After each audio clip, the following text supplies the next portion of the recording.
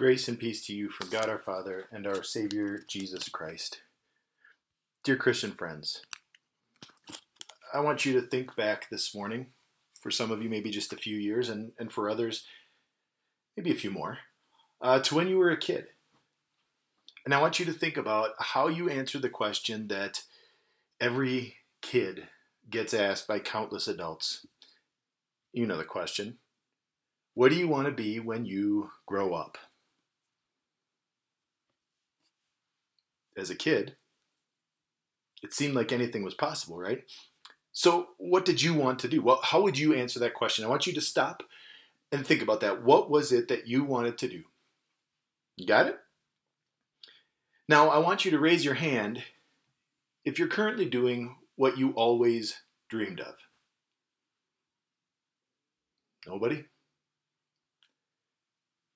The chances are actually it doesn't really matter all that much. Even if you were in the job that you dreamed about, it's probably not exactly the way that you dreamed of it, that you dreamed it would go. After all, think about kids who dream about being a teacher, and they want to be a teacher because they want to help kids, they want to help them grow, they want to help them learn. They're excited about that, but they're not dreaming about discipline or about dealing with parents. Think about kids who dream to be a doctor or a nurse. They dream about helping people. They want to help them when they're hurt. They want to help them when they're sick. But they don't dream about insurance billing or malpractice or people who just want to get easy access to medication. Pilots?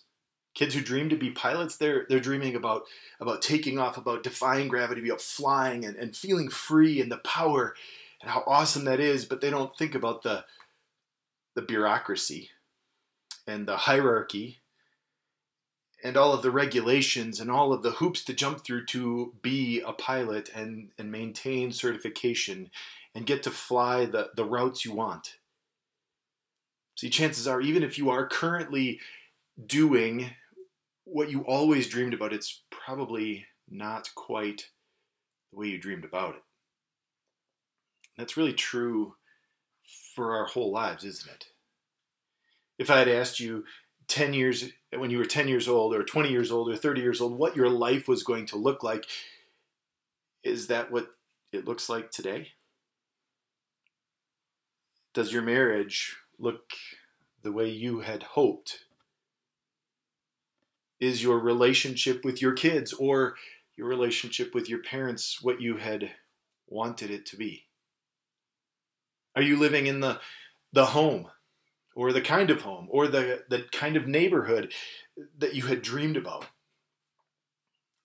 And then what about your income? What about your looks? See, at a certain point, we realize that our lives are not what we dreamed, what we hoped, what we planned. And at a certain point, the reality of life sets in. And you begin to see that tomorrow is going to look an awful lot like today. And next year is going to look a lot like this year. And that's not a very exciting proposition. And then you stop and you want to tune out and just stop thinking about all of your problems for a moment. And so you check into your social media and you see the highlights of everyone else's lives, all the things they're doing and the great things that they've accomplished and how great this person is in their life. And you compare that to what seems like not going your way. Everybody else has what they want and what they want to be, and you have none of it. And it can leave us easily feeling frustrated, feeling hopeless, feeling trapped in a life that you're not thrilled with. And if you feel that way, well, know that you're not alone. In fact, I think it's safe to say that everybody feels that way at some point, right? Nobody here is exactly doing what they had dreamed of when they were a kid. And I think everybody probably at some point feels trapped. That's our first takeaway this morning that it's an important point to be willing to acknowledge that I can feel trapped in my life. Now the question is, when you feel trapped, what do you do about it? Well, the natural reaction to feeling trapped is to break out, to escape, to try to get free by running away. And so we're tempted to run away from whatever it is that we think is holding us back, is trapping us in life. We try to run away from our current reality. We try to run away from our job, from our career. We try to run away from our relationship, try to run away from our neighborhood, our location, our house. We try to run away. And we think if we just get in the car, we drive up to the mountains, the mountains solve everything, right? It'll be great. It'll be grand. It'll be freeing.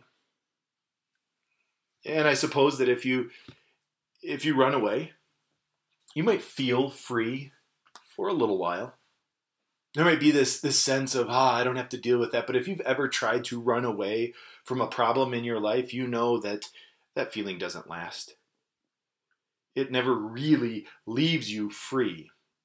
And there's a reason for that. It's because of this simple saying. Everywhere you go, there you are. So you can run away. You can try to change all of the external things in your life, but the thing you can never run far enough or fast enough away from is you.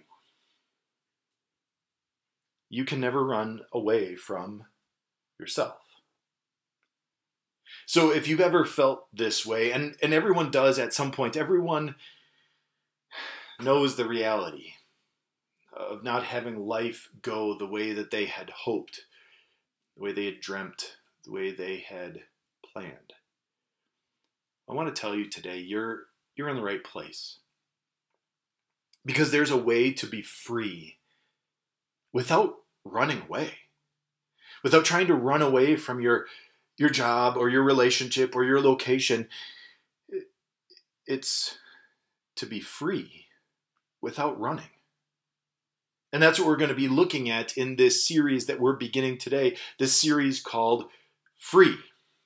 And as we kick off our series today, we're laying the groundwork, we're putting in place the big idea that all of the rest of our series is going to center around. So in the section of the Bible that we are looking at this morning, it's from John chapter 8, we find Jesus speaking to a larger group of Jews. And a part of this group were Jewish leaders, including the Pharisees. Now, the Pharisees were the really good-looking people. And not because they had the stylish clothes and the cool haircut and the excellent beard. No, the Pharisees were good-looking because they looked good. It looked good in what they did. See, the Pharisees were people who went above and beyond. Anytime there was any kind of rule or command or law, they didn't just go to the letter, they went beyond. Because they would put in place more rules and laws and commands. The Pharisees, they loved rules. They loved laws. And so, well, they spent their time focusing on them. And they added rules and regulations and laws upon rules and regulations and laws. And they took God's simple command and they would add layers and layers and layers of all these do's and don'ts and how many steps you could take and how much you could do and all of these details. And the thing was, on the outside, it looked like they kept those commands, those regulations, those rules pretty well. They walked the walk, largely, but only on the outside. The real problem, though, was that because they walked the walk, because they did all of these rules and laws, you know what they placed their hope in? Their confidence was found in a rule. Their hope was found in their performance. It had become all about them. They had believed a lie. The lie was that they could earn God's favor, that they could earn God's love, that they could even earn heaven by doing enough things. Now, among this group of Jewish leaders was also some Jews who believed that Jesus was the Savior, that he was true God, he was the Son of God, that he had come to save the world from sin. And so, while Jesus was speaking to this larger group, he addressed the verses of our text from John 8, verses 31 and 32, to this group. And he said, to the Jews who had believed him, Jesus said, if you hold to my teaching, you are really my disciples. Then you will know the truth, and the truth will set you free. Now, the Pharisees, the Jewish leaders, they were considered the Bible experts. They knew their Bible. They knew it backwards and forwards. They knew facts and figures and details. And they kind of obsessed with that, right? Because that was the easy part, to learn all of the facts. But in learning all of the what, they had missed the why. They had learned all of the rules, but they had misunderstood or forgotten why God gave those rules to begin with. And so what they did is they had taken the basics, the facts of the Bible, and they had twisted them into what they wanted it to be, rather than what God actually said. So Jesus told his disciples to simply listen with their ears to him, to tune out all of the noise, all of the rules of the Pharisees, all of the lies, the teachings, everything around them. Simply listen to him and hold on to that truth. And look what he promises. It will set you free. Because Jesus' teaching is the truth, and it has the power to set you free. Can you imagine how that first audience, how they must have just rejoiced when they heard that news? I mean, think about it. They're surrounded by the people who go above and beyond, the people who take the extra step, go the extra mile. And they've put in place hundreds and hundreds of extra rules and regulations and laws, so many that it's impossible to keep up with them. And here they are, they sure look good, and boy, I sure mess up, and I can't do that. And then, if it's all about how well I do, well, how do you ever know if you've done enough? And even when you start to think, maybe I have done enough, how do you ever know if you've done it well enough? You can't ever know that, and you won't. But here's the thing. They didn't need to feel hopeless. They didn't need to feel trapped. They felt that way because they were believing a lie. The lie, it's not new. The Pharisees had bought into it. They had believed it and they were teaching it. But it didn't start with them. And it's still around today. And the lie is simple. The lie is if I do enough good things, I can earn God's love. I can earn heaven. But that was not then, and it is not now, the truth. God has made beautifully clear all throughout the Bible, from the very beginning all the way through to the very end, that there is a very simple truth. It's beautiful. The truth is that God sent a Savior. He came to save us, to live perfectly where we fail, to die on the cross and make the payment for all of our sins. And because we trust in him, through faith in him, he has forgiven all of your sins and he gives you heaven. That is so much better than being trapped, and it's freeing and it's free. God gives this free gift of forgiveness, of heaven, of salvation, and he sets us free from our failures. He sets us free from our fears. He sets us free from all of our guilt and our shame, from all of our sins, because he paid for them all. He sets us free from worrying about eternity, because he says it's done and it's given to you. He sets us free from the constant stress of trying to do something that is impossible, and that's to earn God's favor. You can't earn God's love, and so the fear of trying to do enough and trying to do it well enough, it's a horribly stressful way to live, and God says, you're free. Because that's our second takeaway this morning, that the truth of Jesus' work, of his life, perfect life in my place, his death for me, it frees me from guilt and from worry. See, all of that changes. All of the believing of the lie, the feeling of being trapped, it all changes when you listen to Jesus. When you trust him, when you hold on to his teaching. It's the truth that set those Jews who were listening to him that day free. It's the truth that sets you and sets me free. It's the truth about the most important thing, the truth about our salvation, about eternity. And it's also the truth in every area of our life that God speaks. See, and that's an important point, because God wants us to think about his truth for our salvation and for our lives. And that brings us then to the big idea, our third takeaway. It's the big idea for our whole series, that my beliefs influence my attitudes and my behaviors. See, the Pharisees, they believed that by keeping a bunch of rules, that by obeying a bunch of regulations and laws, they could make God love them. That was their belief. And as a result, their behavior was all about rules, all about obedience, all about doing. And their attitude? Well, it never had peace.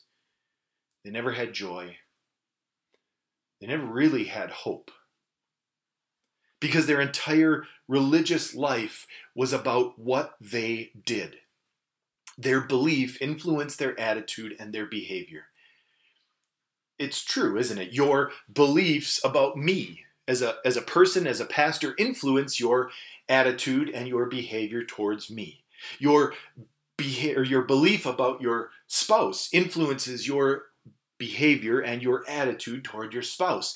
Your belief about your boss, whether that's that they're a jerk, that they're incompetent, that they're in over their head, that they're an amazing leader and I would follow them anywhere. That influences your attitude toward them and your behaviors. Whatever you believe about anything influences your attitude and your behavior about anything. Let me give you a simple example. How many of you ever heard, I just don't have enough money? We've all heard people say that, right? And we've said that, right? And if you're talking about buying a specific item and I just don't have enough money to buy that, I can't do it. Well, that's fine. That's a fact, right? But there's a danger in hearing this statement, and not just hearing it, but saying it and playing it over and over and over in our minds, that we begin to believe a lie. Let me show you how it goes. It starts out when you want to do things and you say, I don't have enough money. And then you keep hearing this and you keep saying this and you begin to obsess. I don't have enough money. I don't have enough money. I don't have enough money. I don't have enough money. And all of a sudden, that belief that you don't have enough money leads to an attitude of fear and of constant worry. Worry that you don't have enough. It leads to a behavior that refuses generosity because you don't have enough. You can't. But it's all a lie. The truth that God states, that God promises throughout his word, is that he gives us everything that we need. right? We pray for it in the Lord's Prayer. Give us this day our daily bread. And he promises he gives us everything we need and then some. Now, when God gives us enough money, is that enough for our needs? Absolutely. Is it enough for everything that we could possibly ever want to buy? No. But now we're not really, the problem isn't really about money, is it? It's about a lie that we've believed, rather than the truth of God's promise. Sometimes the reason that we feel trapped and worried and stressed and upset and unhappy and unfulfilled is that we believe things about life. We believe things about ourselves. We believe even things about God that just are not true. We find ourselves believing lies. Now, I'm guessing that you probably are feeling just a tiny bit indignant right now, because you might be thinking, wait a minute, that means that pastor's calling me dumb. He thinks that I'm naive, that I don't have common sense, because believing lies means all of those things, right? Not at all. The truth is you're not dumb. The truth is that it's not about intelligence at all, though. The truth is that it's a matter of where you get your truth. See, the world has tried to make everything a subjective truth, right? That it all depends on where you get your truth these days. But God says there is an objective truth. His word is the truth, right? Now, as we take in all of this input, all of this data, all of this information that bombards us all the time, I read somewhere that it's multiple terabytes of data every single day that we are bringing and taking in and processing. And it comes from all these different sources, from movies, from music, from TV, from commercials, from magazines, from our phone, all kinds of different ads, from our coworkers, from our bosses, from our employees, from our friends, our Christian friends, from our non-Christian friends. The list goes on and on. All of this different information, and it just keeps coming. And we try to filter all of that information, but sometimes just the loudest voices, the loudest messages, sometimes those most common and popular and often heard opinions, they begin to take hold. And it's not a matter of being dumb. It's a matter of being a sinful person that lives in a sinful world. I mean, women, how many of you know the fact that beauty is really not on the outside? And yet look at how many young women believe that beauty is a number on a scale. Look at how many young men and how many not so young men think that success is measured in dollar signs. Think how many marriages are crumbling because of lies. Not lies that are told, but lies that are believed. Lies about what marriage should look like. Lies about what my spouse should be doing and should mean to me. Lies about how I should feel and what I should get out of this relationship. Look at how many single people think that all of their problems would be solved if they were just able to get married. Think of how many married people think that all of their problems would be solved if they were just single again.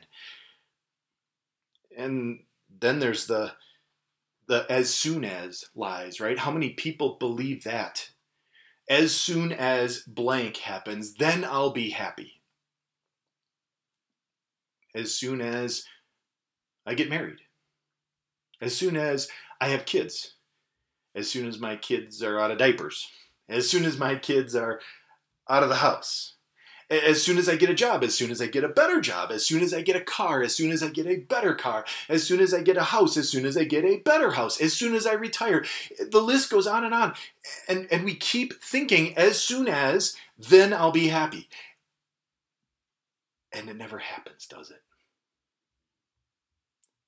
We know it's a lie because we've believed it before. We've held on to that hope that as soon as this happens, then I'll be happy. And this happens, and we're still not. We're unfulfilled, and we feel trapped. Why?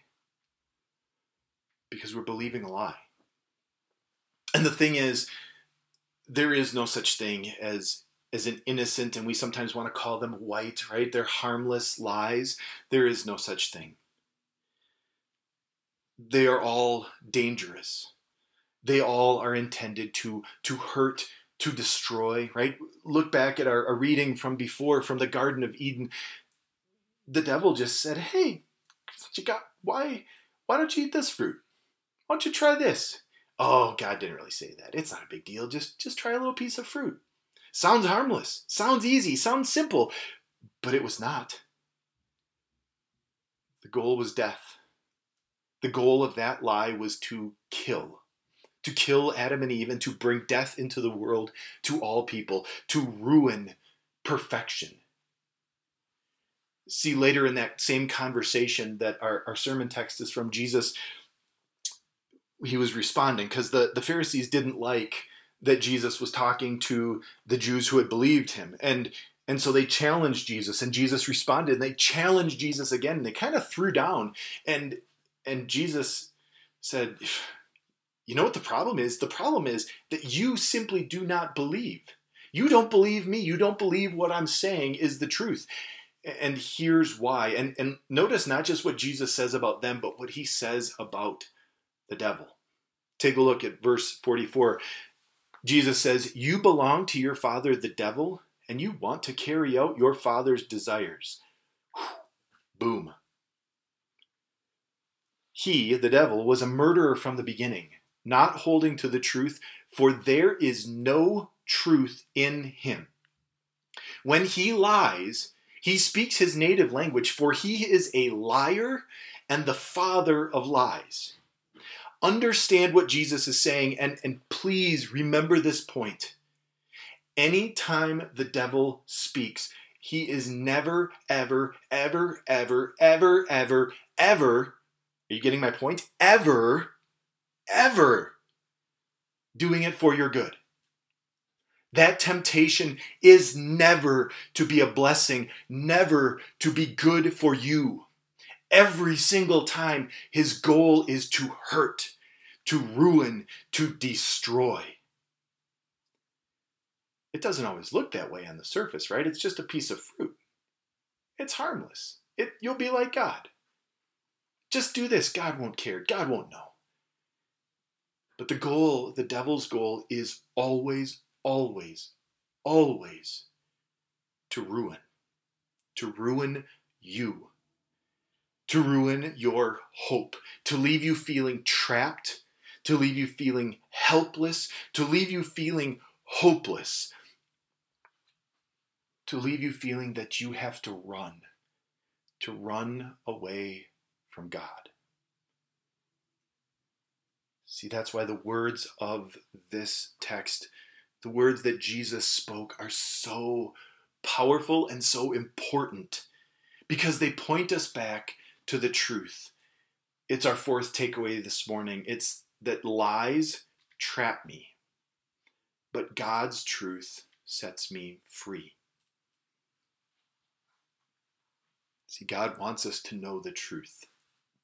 He wants us to know that he sent Jesus to save you, to save me.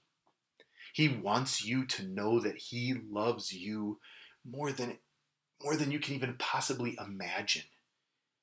He wants you to know that he has forgiven you, that he has a place picked out just for you, that he has written your name in his book of life. He wants you to know the truth about your salvation, the truth about living, about life, and living it for him, living it free, so that you don't get caught up in lies, in believing the lies of the devil. Because our beliefs, they influence our attitude and our behavior. That's why God wants us to know the truth and to hold on to the truth, so that as we hear all of this input, all of this data, all of this information coming at us every single day, that we filter it. We filter it through the truth, so that we don't feel trapped, because he wants us to know the truth, because the truth is what sets us free. Amen.